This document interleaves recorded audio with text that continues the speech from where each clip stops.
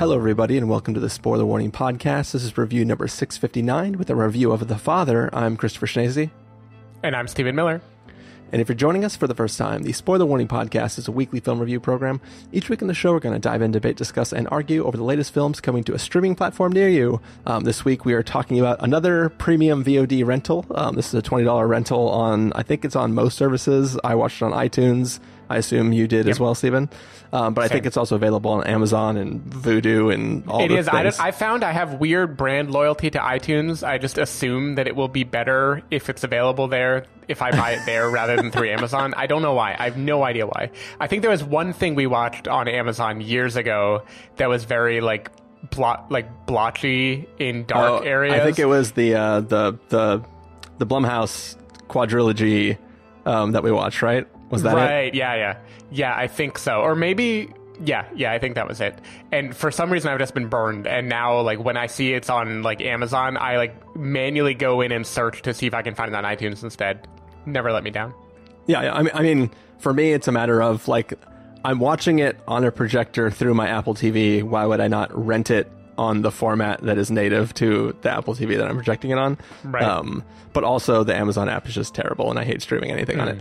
But anyways, we're here. We sound like we're old men. We're like, get off my lawn. But we're here to talk about a little film called The Father, which, I mean, when we watched the trailer this weekend before watching it, it was like, this looks like a film that was definitely A, something that should play at a festival, and B, seemed like something that Steven and I should have caught at a festival if it did play at a festival. And just before sitting down and record, turns out that it may have. Steven, do you want to fill us in on that info? Yeah, so confession, I do remember being aware of this movie even when we were at TIFF. This movie premiered at Sundance. I had to backtrack, reverse engineer why I didn't get us tickets to it at TIFF. Yeah. It had premiered at Sundance, and then by the time TIFF rolled around, I think they had bucketed. There was a difference between movies that are premiering here that were being highlighted, and then movies that they were showcasing. And I did break that rule because Nomadland had premiered at Venice, so it was also one that it was not technically premiering at TIFF, but that felt new enough that I was like, okay, this will be a part of the conversation. Whereas The Father, I think I Googled just enough to see that there were a bunch of reviews, and then I was like, okay, a bunch of people talked about this in January already, and for whatever reason at the time, it felt like TIFF should be prioritizing, movies that no one has seen before. And yeah, I kind of regret it because I think, given some of the things I did watch, I remember I saw there were multiple movies about a person's relationship with their aging parent who may or may not be struggling with dementia, and I went the Viggo Mortensen route. Oh, no. Oh, man. Yeah. Oh. And we'll find out in this review which Chris likes more. But yeah, I mean, of course, this is the kind of thing that it's interesting. There was some buzz about it, but not a lot, right? It wasn't like there was a groundswell of you have to catch The Father at TIFF. The narrative was always, The Father is a sad movie. Anthony Hopkins is amazing in it. And it felt like the kind of thing that was inevitably going to come out in November anyway, which apparently I was wrong. I forgot this year is so fucking crazy. They could just wait until March instead. But yeah, that's me defending myself. But I can totally imagine in a real physical festival, definitely going in and watching this together with cups of coffee early in the morning, getting our cry on, would have been a good time. Yeah, and also I forget how TIFF worked. Was there scheduling things that also locked out a certain set of films that weren't available at times when we were trying to watch the films? That is a good question. I think there wasn't, but I don't remember how much effort I put in, because we basically had one movie a night and occasionally two. And I don't know if that was just fortuitous or if that was an intentional scheduling thing on my part. Yeah. But I think there was no lockout. I think you literally just clicked and purchased individual things that you wanted to watch. Yeah. As long as you were in Canada, which we both technically were. For legal reasons. Yep. But anyways, The Father is a little film that we are about to be talking about. Are you ready to get into this, Stephen? Oh, I'm ready. Do you want to take your little blue pill first? That does something different than you think. All right. Well, while Stephen's trying to get his medications in order, we are going to go ahead and listen to the trailer for The Father, and then we're going to come back and give you a review. Date of birth? Friday, 31st of December, 1937. You're living with your daughter at the moment? Yes, until she goes to live in Paris. No, Dad, why do you keep going on about Paris? You told me. No, I didn't. I'm sorry, Anne, you told me the other day. Have you forgotten? She's forgotten. Paris. They don't even speak English there. Dad, I'd like you to meet Laura. How do you do, sir? I say, you're gorgeous. Thank you. I must say he's charming. Yeah, not always. Laura has come round to help you. I don't need her or anyone else. I can manage very well on my own. Everything all right? Who are you? Anthony, it's me, Paul. Who? I live here. What is this nonsense? Anne? It's me. Ah, there she is.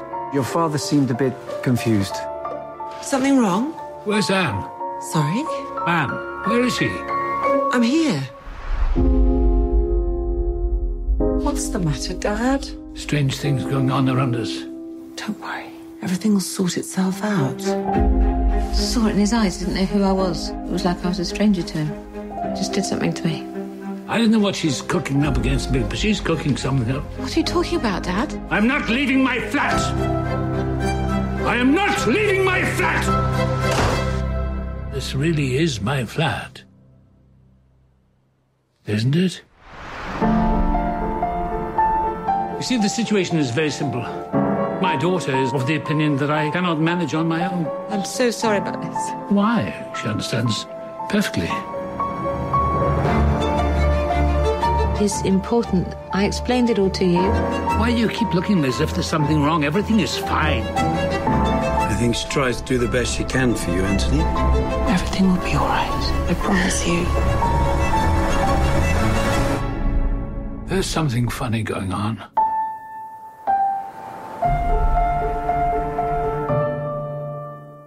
All right, so that was the trailer for The Father. It is basically about a man who is a father, and it's kind of about the relationship between him and his daughter, and he is an aging man, and his daughter is trying to get him assistance because he's getting to the age where he might need help taking care of himself, and this man doesn't want that because he thinks he can take care of himself, and it's sort of the story about him trying to decide for himself whether or not he is capable of caring for himself. Stephen Miller, what did you think of The Father? So I want to preface by saying I did not watch a trailer for this movie at all. Like, all I was aware of was this is a drama involving an elderly father played by Anthony Hopkins, and it is acclaimed. And I was like, that's it. I'm sold. Joanna knew the woman from The Crown is in it and was like, okay, I'm sold. And then we just went in together with our Anthony and Olivia kick and had at it.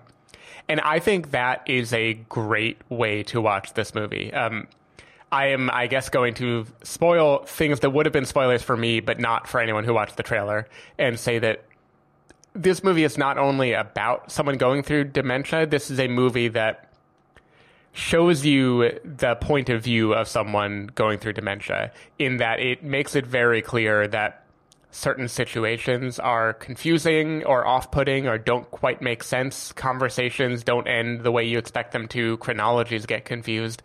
And I think the rules that it sets for itself are incredibly interesting, where this is... We can maybe have a spoiler talk if we want to talk about what we think the linear narrative of this movie is or isn't. But regardless, this is a movie that could have taken its conceit and become wildly impressionistic or anything goes, and it is not at all. This is a movie that sets the rule that everything is completely realistic and believable, and yet you, the viewer, will be put out of orbit. Like, something will be wrong and it will be hard to follow. And I think that had an incredibly strong effect on me while watching it. Like, especially it starts to build over the first maybe 15, 20 minutes, and then there are a few abrupt things that really just kind of jolt you out of your understanding of what is going on.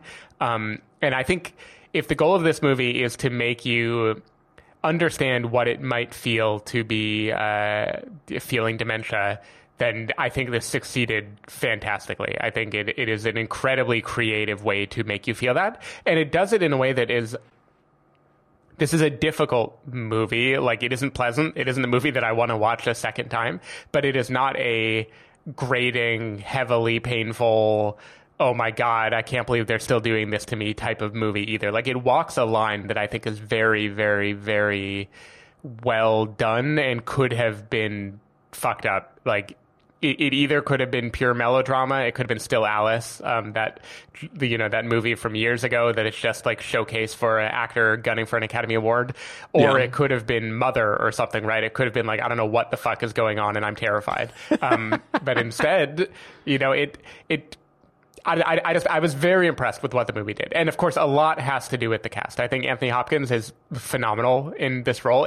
It's really interesting because it is playing off of the characters he has always played. Like, a thing that is always true about Anthony Hopkins is he's both like very polite and reserved, but there's like the hidden under the surface, the threat of something that's going to erupt, right? Like his being like loud and soft, right? His Hannibal Lecter, his like that is a big thing about him, is he can go really big or really quiet and you don't really know which is which because of his control. And having him play a man who clearly was that way before, but who now he wants to have control, but he can't control his own sense of control. It is really interesting watching him like teeter between these different roles of charismatic and overly clever and biting and cruel. And it just is a really meaty performance, and I think he nails it. I think Olivia Colman is also great. It's an incredibly empathetic look at, you're the daughter of someone who's going through this, and you want to help them desperately, and you also need to live your own life. And it does what Vigo wanted to do in a way that I think is way, way, way more honest and empathetic. And yeah, I think it was extremely well done. I don't want to watch it again. Like, I found it rather devastating in places that we can talk about. But I was just very impressed. I think it was a very complete vision and a like fantastic showcase for like an amazing actor. So I was really glad that I caught it.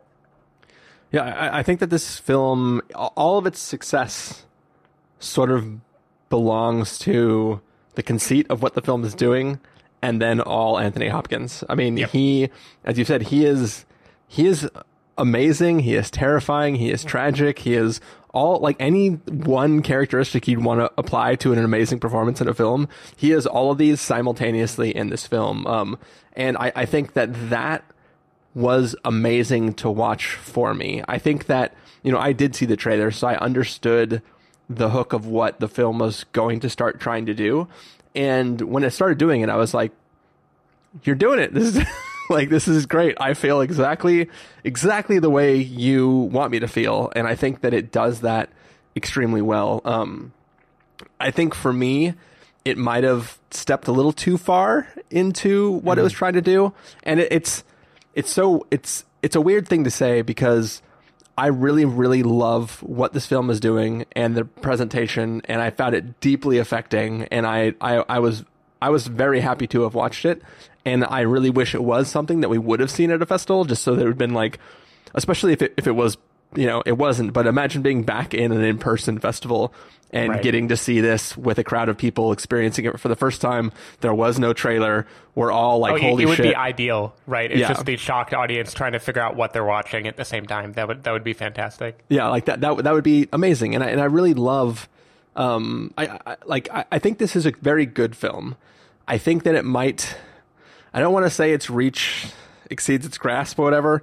But I think for me, and maybe this is better talked about in a spoiler segment, but I think that, like, you kind of mentioned both confusion and chronology, and I think that this film uses both, and I think that the general confusion is spot on, perfect, amazing, love it.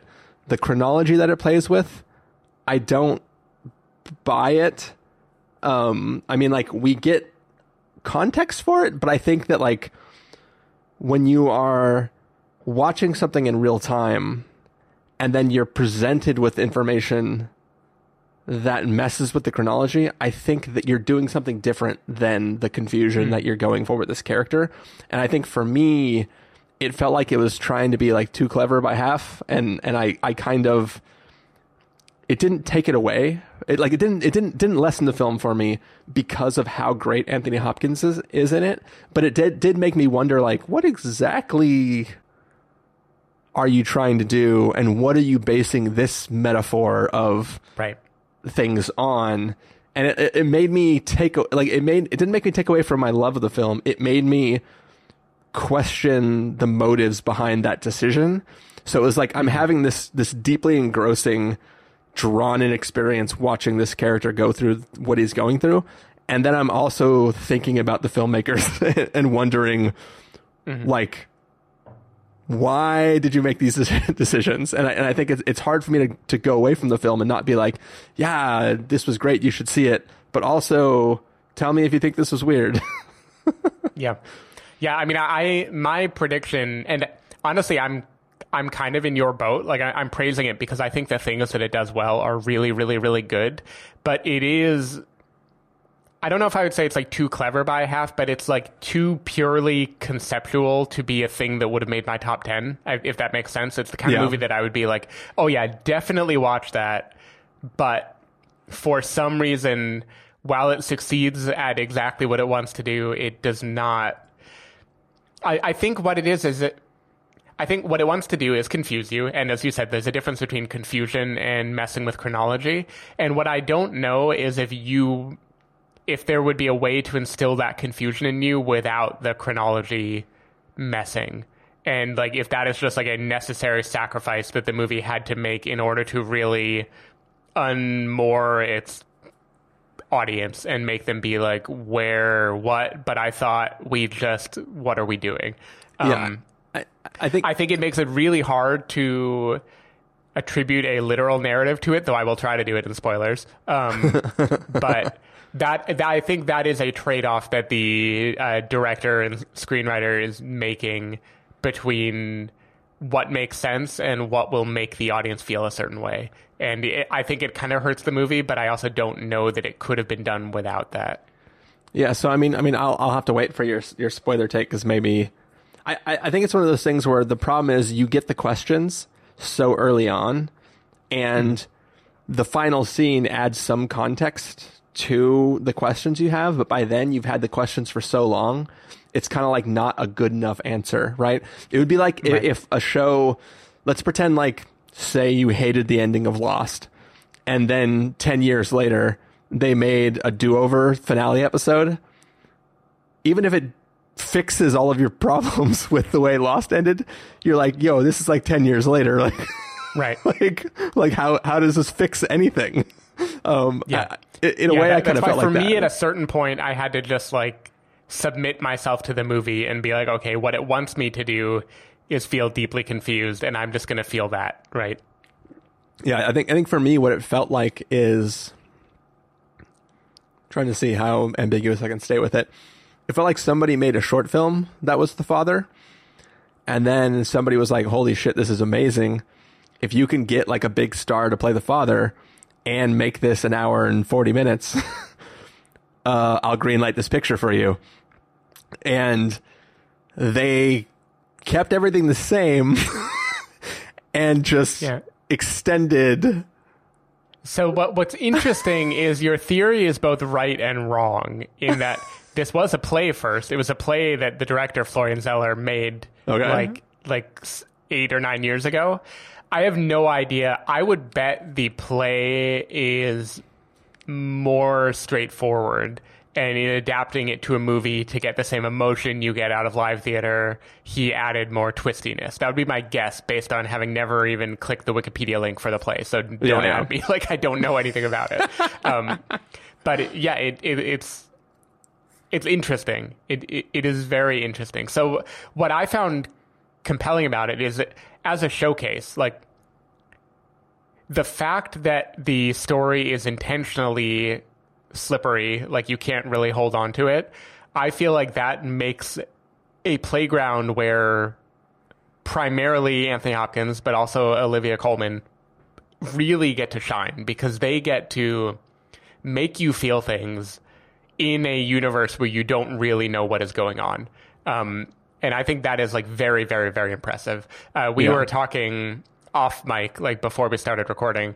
We were referencing a scene where Anthony Hopkins, he has a new nanny. Is that what you call it? Nurse? In-home care person. Yeah, he has a new caregiver who is coming to meet him, and kind of both of them mutually decide if she would be a right fit for him.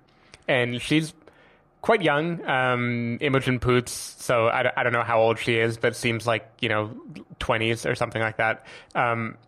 And he has been clearly grumpy. He has not been pleasant. He has certainly not been nice to his daughter at all. And the moment he walks in the living room, he clearly doesn't know she's coming. He doesn't remember, but he feigns remembering, as he always does, because he's a man with pride, and he prides himself in always being polite and smart and knowing what is going on.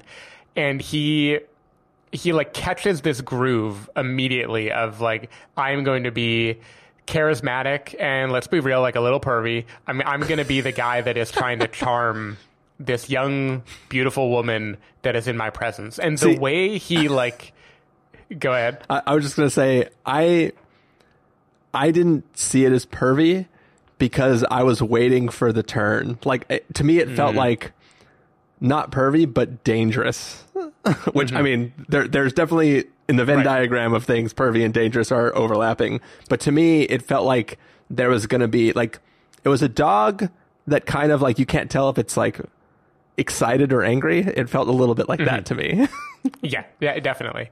I mean, it's all there. It is, he turns on the charm in a way that is manic enough that you are unsettled, but you can feel the version of him that he is slipping into that used to exist, and he is like funny and over the top, and it is also always a little bit scary, not because you think there's risk. Like, I don't think the movie wants you to feel that like a person with dementia might suddenly turn violent, but there's like a risk of him changing on a whim, right? There's a risk that like this is going to go somewhere darker than I feel like it is going to go right now. And the fact that we have seen him up till now behaving so differently makes us feel very uncomfortable. Yeah. And I just think that whole scene, him doing it, the way Olivia Colman and Imogen Poots both react to him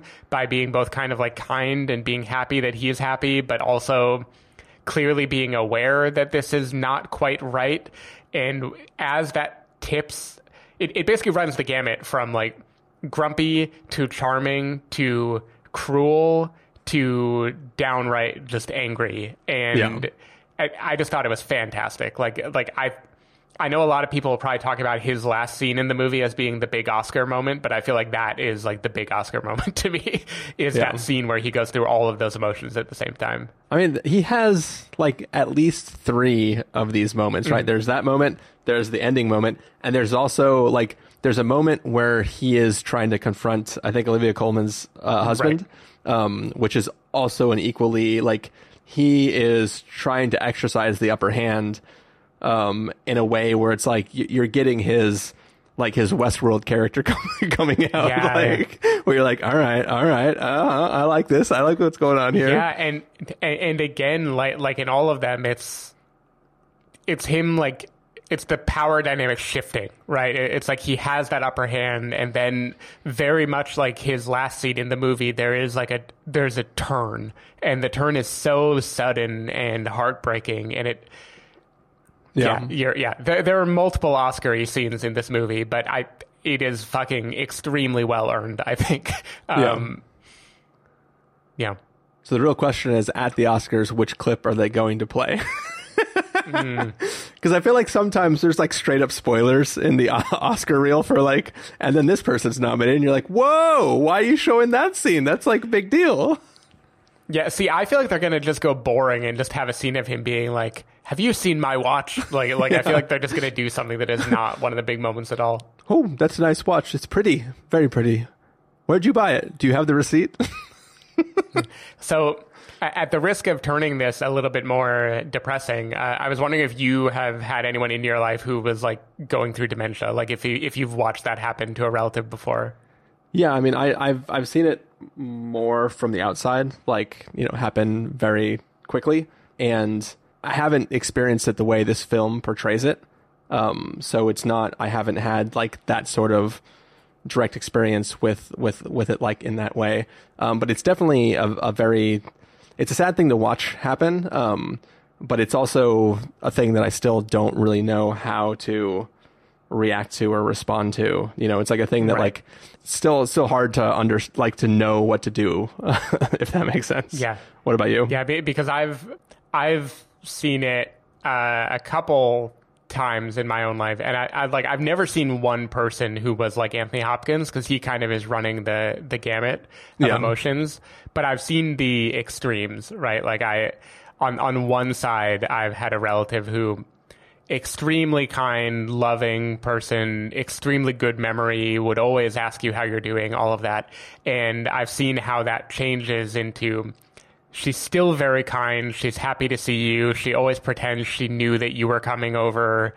She greets you. She asks how you're doing. And she doesn't realize that she's done that 5 times this afternoon already. Yeah. And the way that they slip into certain phrases or questions that they repeat over and over again, like I think Anthony Hopkins nails that here. Like the little chuckle he gives when he's like, they don't even speak English in Paris, haha, and like that just like really stuck with me, because that is definitely how I've seen that happen before, where it's like the personality is there, and it's like it's what do you do when you don't fully know what is going on, but you want to be a good sport, and you don't want to be a downer, right? And so you let your personality go on autopilot, and you try to like compensate for everything else by just being extra inquisitive and turning the tables and asking about the other person. And then when they say something that means nothing to you, you go, "Oh yeah, of course," and you move on. And then the other extreme I've had was a guy that he went like kind of very quiet, especially after a few years, like wouldn't say much at all, would kind of just grumpily sit there passively listening to everything. But he had certain opinions that he was very strong about. So I'm remembering being at like Thanksgiving table. He said nothing for a half hour. We're all talking. It's like 2013 or something. And someone mentions Obama, and the first time he spoke all night was like, he looked up and he said, "He is a liar." And then he was like, which is to say, I don't know. There was something interesting to me where Anthony Hopkins like has both. He has like the stubbornness and the kind of like, I am rooting myself more in these things that I've deeply held, and I'm gonna just be like isolated and express opinions occasionally, but otherwise keep to myself. And also I'm going to reach out and ask about this person and what are they doing, and try to make a connection, and then have it just be strained a little bit. And I don't know. I thought there was something interesting about the way he juggled both of those at the same time. Yeah. It's always a tough thing to, as I said, know how to respond to. Like I still remember the first time, like, hugging somebody who doesn't know why you're hugging them or who you are. Like the first time that happens, it's definitely a shocking feeling. But yeah, for the most part, you just roll with it and try to go with, what's going on. But yeah, luckily I haven't like this is portraying it in a way where it's like, this is somebody who sometimes is like fully lucid and completely in control of his faculties. But it's like slowly things start to happen that challenge that, right? For us, the viewer, and also for him. It's a little bit different than say Dick Johnson is dead, right? Or like that was a very different feeling, because he was like just this super awesome, happy dude who was 100% in control of everything and just game for whatever. But you still had that fear of like, oh man, like this is going to start to deteriorate really quickly. And it's like seeing that transition is always a scary thing to see. Here we're joining Anthony Hopkins, like he's already there, and we're just trying to understand to the extent of how he's there and see him try to work through his scenes. And as we said, this film does an amazing job of just like putting you there. Like it doesn't make it a horror film like Relic, right? But it does let you feel it in a way where you feel it by watching how he tries to work it out, which is a good change from, it's not just like make this feel scary. It's you also try to keep up. Right.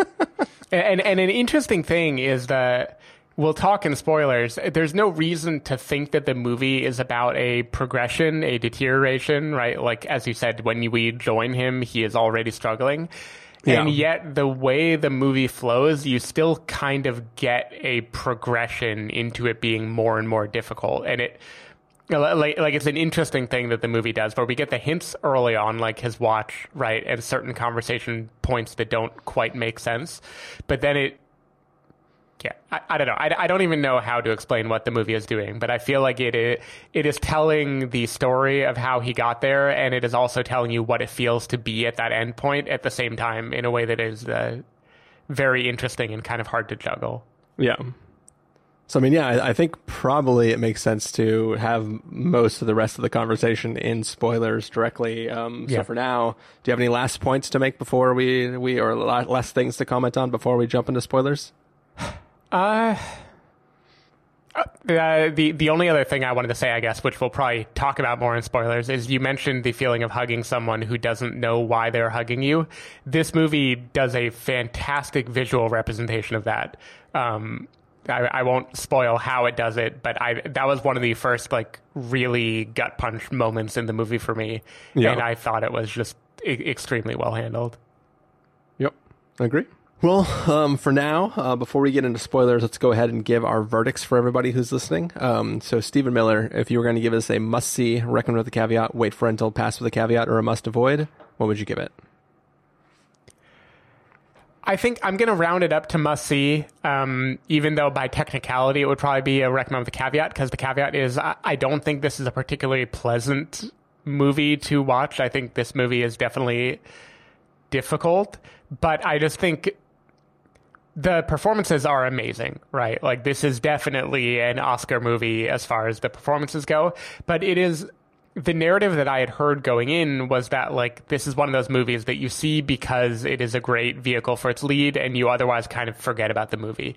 And I feel like the movie itself is also pretty brilliant in how it is constructed and how well it accomplishes the goal of making you feel very confused and like you're losing your grip on what is going on. And for that, like, having that filmic accomplishment and having such a fantastic performance, multiple, again, I think Olivia Colman is really, really, really good also as the empathetic but also frustrated person who has, as we'll talk in spoilers, it's not even totally clear what she has to play, but she juggles it all very well anyway. Yeah, I just think having these performances and also being such a cleverly constructed film just tips it into a must-see category for me. Yeah, this is a weird film. Like, I think I'm going to have to give it a recommend with a caveat. It's must-see quality, but also it tries a little too hard at some things, which, like, maybe by the end of the spoiler segment you will have made me come around on. But it just, something about it made me think that it didn't need to try to be exactly what it was, because it was already exactly what it needed to be before it got there. So I think for me, I'm going to knock it down just a tiny bit. I still really found this to be a fascinating film with a really interesting portrayal of what Anthony Hopkins' character is going through. Also, I don't know if it's like purposeful or weird that like the character's name is Anthony. Like, I think it's intentional, yeah. okay. I think also he says he was born in 1937, which is when Anthony Hopkins was born. So I feel like they're doing something there, too, to make you be like, this guy is dealing with aging and mortality, and he is literally the age and person that he is describing. Yeah. Also, like, Anthony, in my head, Anthony Hopkins has been this old for like 30 years. Like, right? Like, as far, like, so, like, I mean, maybe not 30 years, but I feel like one of the early reviews we did of the podcast was the horror film The Rite, where he was like playing this priest who did exorcisms but was like potentially possessed himself. And like in my head, when I think back to that movie, he looks identical to the way he does in this film. Like it's just like that, like 14 years ago or whatever we did that review. In my head now, Hannibal Lecter looks like this film. Like I don't know. He's carried himself as like an old man for a long time. Yeah. But all that is to say, like, it really goes to show how much old age makeup they put on him in Two Popes. Because I can't imagine his character in the Two Popes doing the tap dancing that he does, albeit briefly in this film. Like, I was like, oh, damn. Yeah, and we don't know how many, like, invisible wires or whatever they had. I know. We don't know what sort of the Irishman tech was being used. Right.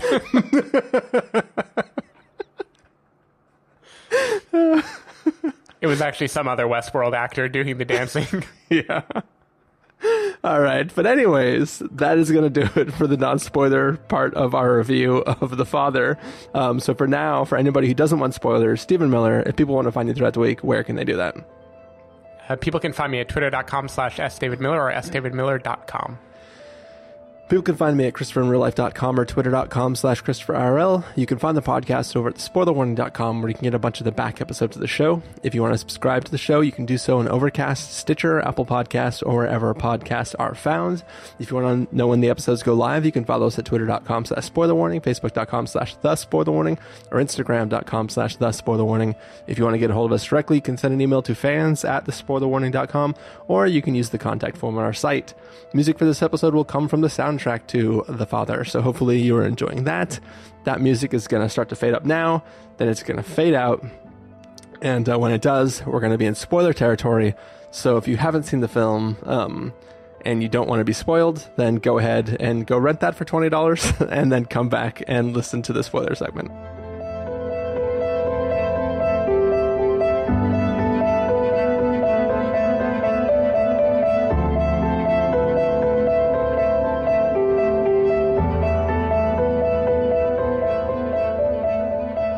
All right, so we are back. This is spoiler territory. It's the after part of a review of The Father. We're talking full-blown spoilers for that film. So if you don't want to be spoiled, then go back and watch the film and come back, and here we are. So Stephen Miller, do you want to sort of start us off and kind of talk? You said that you have a theory about what exactly it's trying to do, or I guess at least what the chronology is trying to do. Yeah, so I mean, I'll get the obvious theory part out of the way first, because I don't know that it's so much of a theory so much as the text of the movie. I think the text of the movie by the end is that everything we have seen is the somewhat confused memories of Anthony Hopkins as to what happened and how he got here. Right? Yeah. Like, the movie has always taken place inside the nursing home that he is at the end. I think we can agree that is like close enough to the text of the movie. Yeah, I mean, well, that explains the other narrative conceit of the film, which is the swapping out of cast members, which we can get to in a second. But yeah. So take that for granted. The other big questions are, A, what is the actual timeline of events that we are seeing kind of chopped and screwed in this movie? Like, what happened in his life and who was involved in his life? And the way I interpret it is Anthony Hopkins was living alone for many years. He had caregivers for a while. He routinely, one by one, kind of, scared them lost off. them because he was abrasive. He accused them of stealing his watch, the usual. I think one named like Angelica is the one that they keep discussing.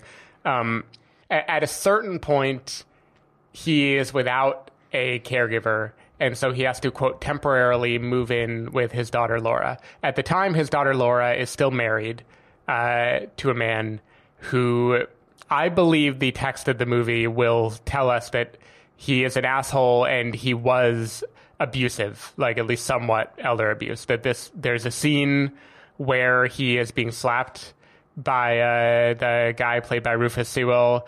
I take that as a real thing that actually happened. Yeah. And the strain of this guy's abuse, which maybe his daughter did not know about, and then also the husband just being an asshole and being impatient and not liking how much this is encroaching on his life, causes them to get divorced. And then for a number of years, she is taking care of him single-handedly. And ultimately, she decides she can't do it anymore. She meets a person. She's moving to Paris. She drops him off in a nursing home.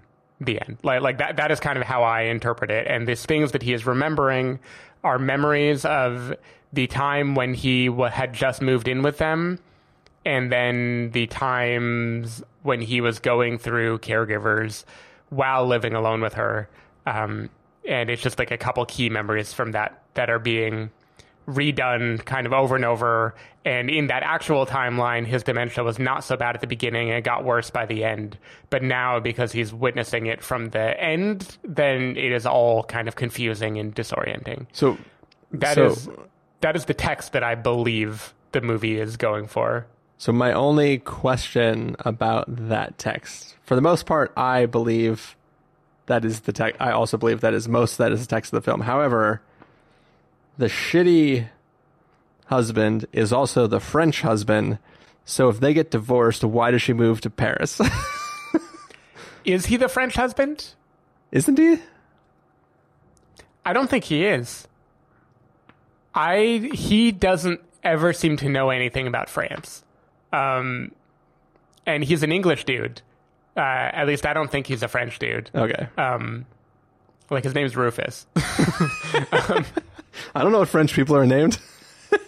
Yeah, so I believe, because early on in the opening scene, the conversation Anthony is having with Laura involves how he asks about where her husband is or something, and she says like, "Oh, we've been divorced for years." Yeah, and I think this is that guy that she has been divorced with for years. Okay. Yeah. Okay, and you think that so Anthony Hopkins seems to think her ex-husband is named like, forget what it is, like Jason or something, right? Yeah, I don't remember what name he uses. That's one thing is I didn't do my diligence to like search online and find anyone who cataloged all the names that get thrown around in this movie. Yeah. But yeah, that's just that is my story, is that maybe he's getting the name confused. So here is the confusing part so we've established what is probably the text of the film. The confusing thing, which I think is both brilliant in how it works on you, but also loses the ability to have a reality that you're latched onto, is this film does not take a single point of view, right? Like, this film has Anthony Hopkins getting progressively more confused. We see things that are definitely his point of view, like faces changing, right? Olivia Williams suddenly playing Olivia Colman's character, or that other guy suddenly being the husband who isn't really there, or he's there and Olivia Colman can see him, and then 5 minutes later she can't see him anymore. Like, there's all these things that are clearly Anthony being confused. Yeah. But in all of these moments, we also get the reaction of other people. We get the uneasy reaction that Olivia Colman has. We get the looks that she and Imogen Poots exchange with each other. We get these things that the Anthony himself would not necessarily be privy to or wouldn't be self-aware enough to recognize. And we get conversations when he is not in the room. Yeah. And those combine to make it hard to know how exactly to interpret this. Yeah. Like, I believe the text of the film is that this is a feverish memory that he is having, but the film very purposely decides it doesn't want to limit itself to his memory. It wants it to be a kind of hodgepodge of all the different ways they did or might have reacted to him as a burden or as someone that they care about or someone that they're getting fed up with. And it is just kind of showing us a greatest hits collection of all the different ways that he might have weighed on them. And maybe that is his subconscious having picked up on more cues than he let on. And he's just kind of rotating through them now in this memory. Yeah. So I think for me, whole French guy confusion aside, I think for me, the reason why I don't like the chronology aspect of it, and the reason why I made my analogy of this having been a short film that was extended, the thing I was trying to be ambiguous about is it feels like this was a short film, and then they just replayed all of the scenes of the short film multiple times, and then that's how they got the full runtime of the film, because this film is really 3 scenes. There's him all of it is technically him in the old folks' home, but there's him realizing that he's in a home. There is him before and after the dinner, and then there is him meeting the caregiver, right? Mm-hmm. Like, those are the only scenes in this film, but we are watching those same scenes replay multiple times with slightly different contexts and slightly different levels of agitation or whatever about them. So it feels like I was 100% on board with the character switching, or I should say the actor switching in the film. Like, I was like, oh, this is like really smart. Like, I really, really like the way this is working. I feel the way Anthony Hopkins feels. I understand his confusion. And then I became actually confused. Like, I think for me, there's this. So we watch the scene where she brings home the chicken. He has this moment where he's confused and everybody's like, there's no chicken. What are you talking about? And then the very next scene is her buying the chicken downstairs. And I was like, oh, is it going to go back and show us her side of this? I'm like, that's interesting. And then it doesn't really. It kind of just goes back and replays the scene once again from Anthony Hopkins' point of view. And I was like, what is it doing right now? I'm not really sure I understand the point of this.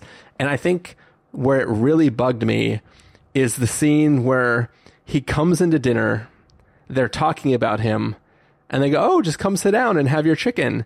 And then he gets up from the table to get more chicken, and then when he comes down, they're having the exact conversation about him, and then they tell him to sit down, but he doesn't, like, he left the food in the kitchen, like he's not sitting down to dinner like the first part of the memory. He's now just sitting down to a table having to deal with the fact that they were just talking about him, and he knows that. And it was like, something about that, like, that repetition bookending that one moment felt like I was getting like, you're trying real hard to be, I'm thinking of ending things or something, right? Like, it felt like I was about to say it is very I'm thinking of ending things. Yeah.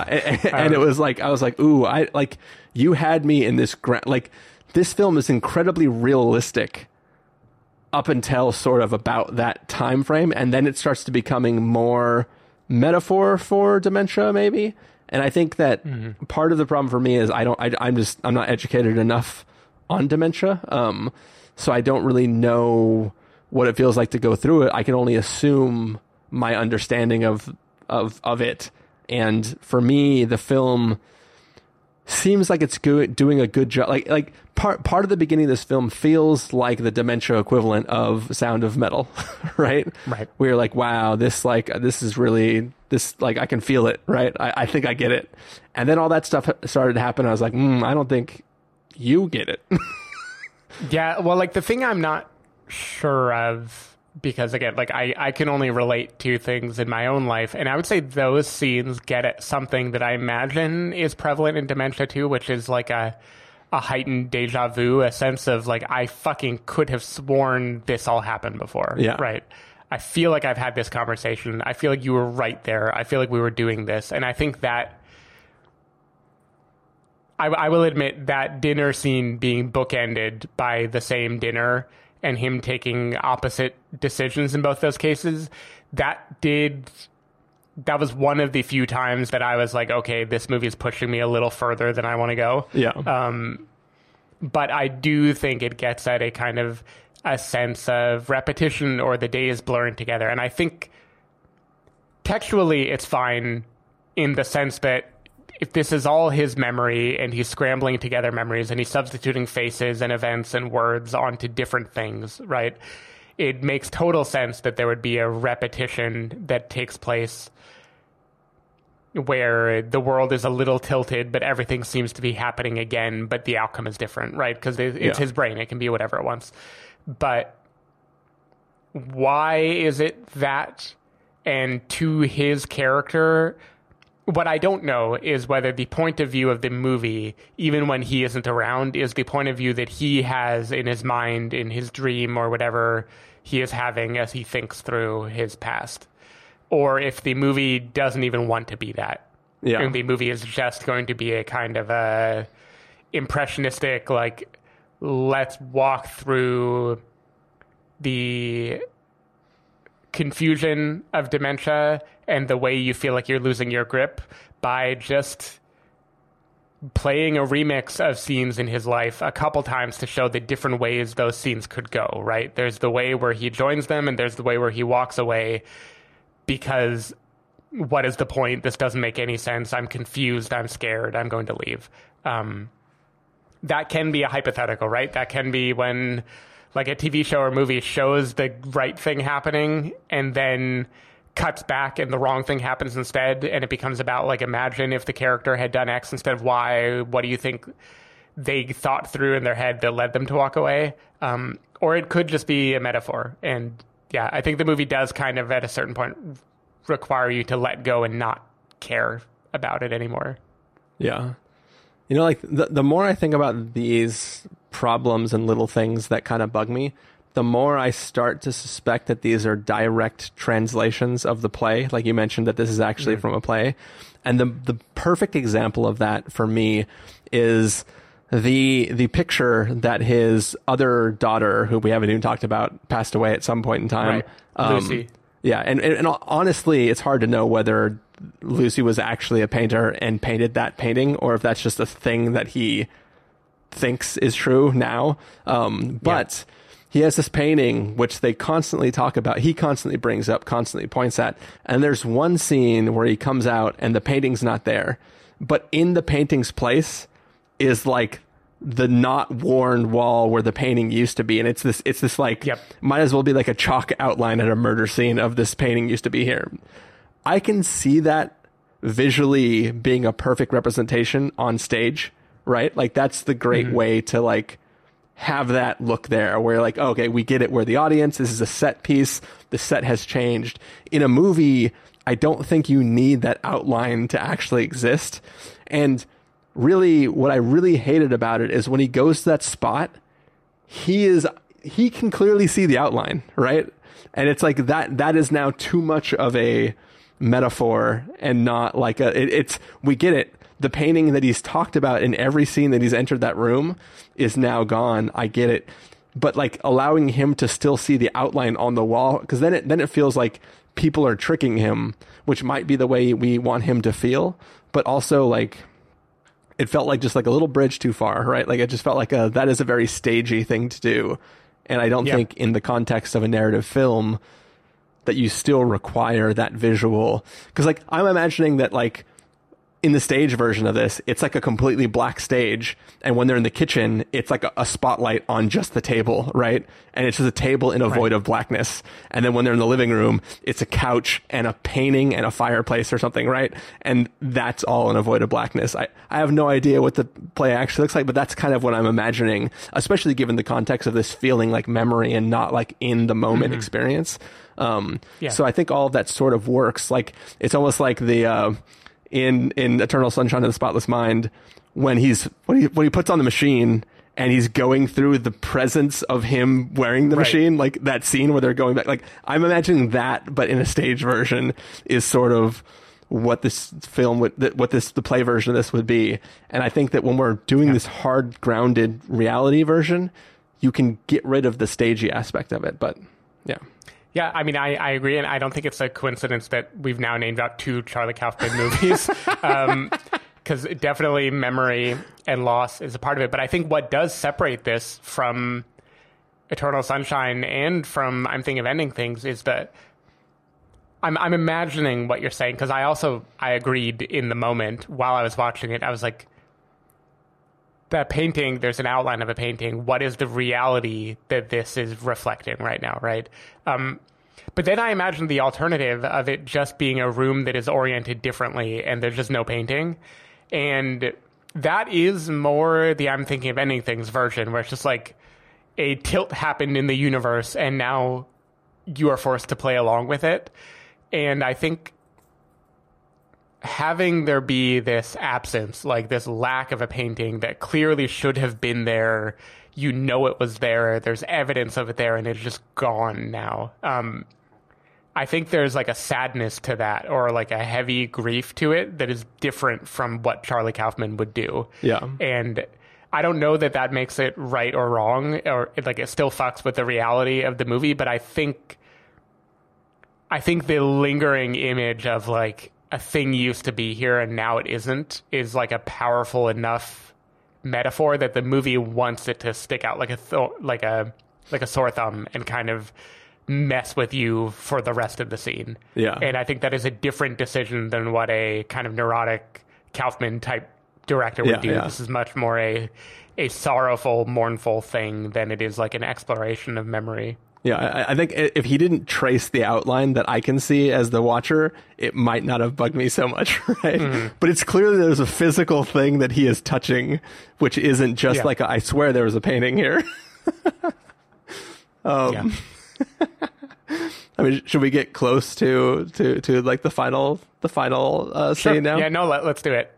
I mean, I do want to say, like, this leads into the final scene that we can talk about more generally, but I do want to hit, like, one thing that I really, really loved as this scene was starting to take place. That was, like, a moment that just emotionally hit me in a way that was, like, I think is kind of showing this film at its best, at its simplest, and yet still firing on all cylinders. Is there's this running... It's sort of a joke. It's also sort of like just an example of his state of mind. But he has this obsession with this watch of his. And like half the film is him like, where's my watch? I need to find it. Like everything's wrong if I can't find this watch. This guy has a watch. Did he take my watch? Like what's going on? And there's this moment at the end when like the facade of his memory is breaking down and he's realizing where he is. And he's realizing that nothing... His flat is gone. It's just him alone. And like when the nurse comes in to sees him and like checks to see if he's okay, he says, yeah, I'm okay. I have my watch. And like, that was like, there's something about that, like that callback to it. Like just, it felt like a little bit of a chef's kiss of like that. Right. It wasn't just there was something about the watch, whether it's chronology or what, that was comforting and important to him and like represented his sort of, it's like his Linus blanket was this watch. And it wasn't just him trying to use the watch as a way to take down the people who are trying to help him.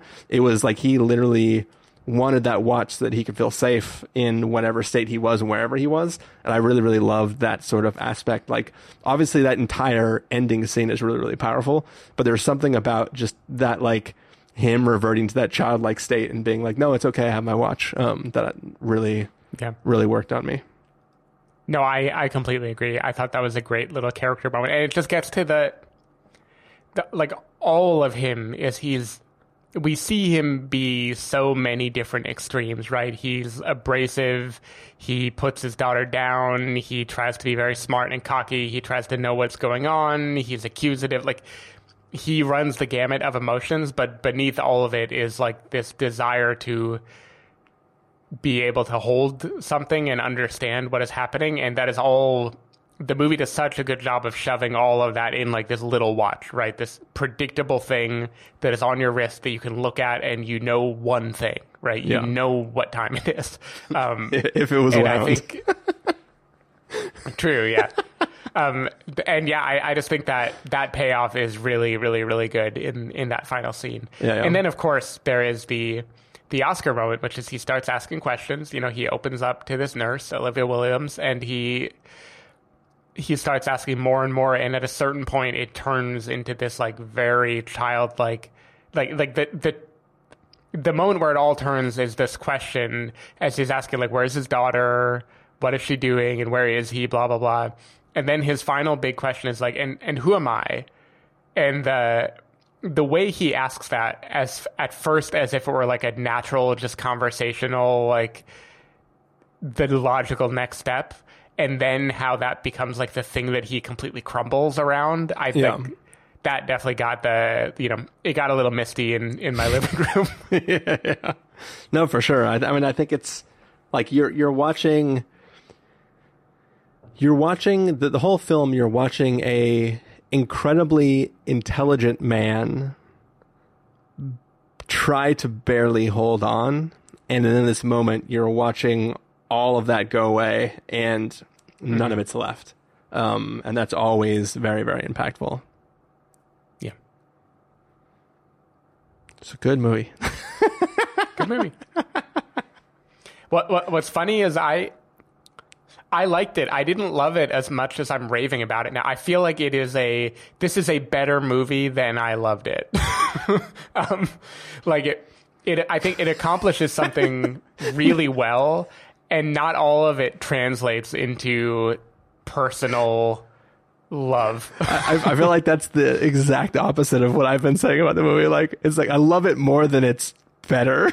Like, when I don't know how to conjugate that properly, but no, right? Yeah, like, I mean, I think that's where we're meeting in the middle. Yeah, man, getting old is incredibly scary. Definitely. I was going to launch into the Jessie Buckley poem from I'm Thinking of Ending Things, but I won't. Whether the dog bites your toes or not, no, I got it. Nailed it. I don't want to get old. I do not either. Just peel my skin off. How does that solve getting old? It'd be a spoiler if I told you what it's a reference to. All right. You can just bleep this whole thing. I got you.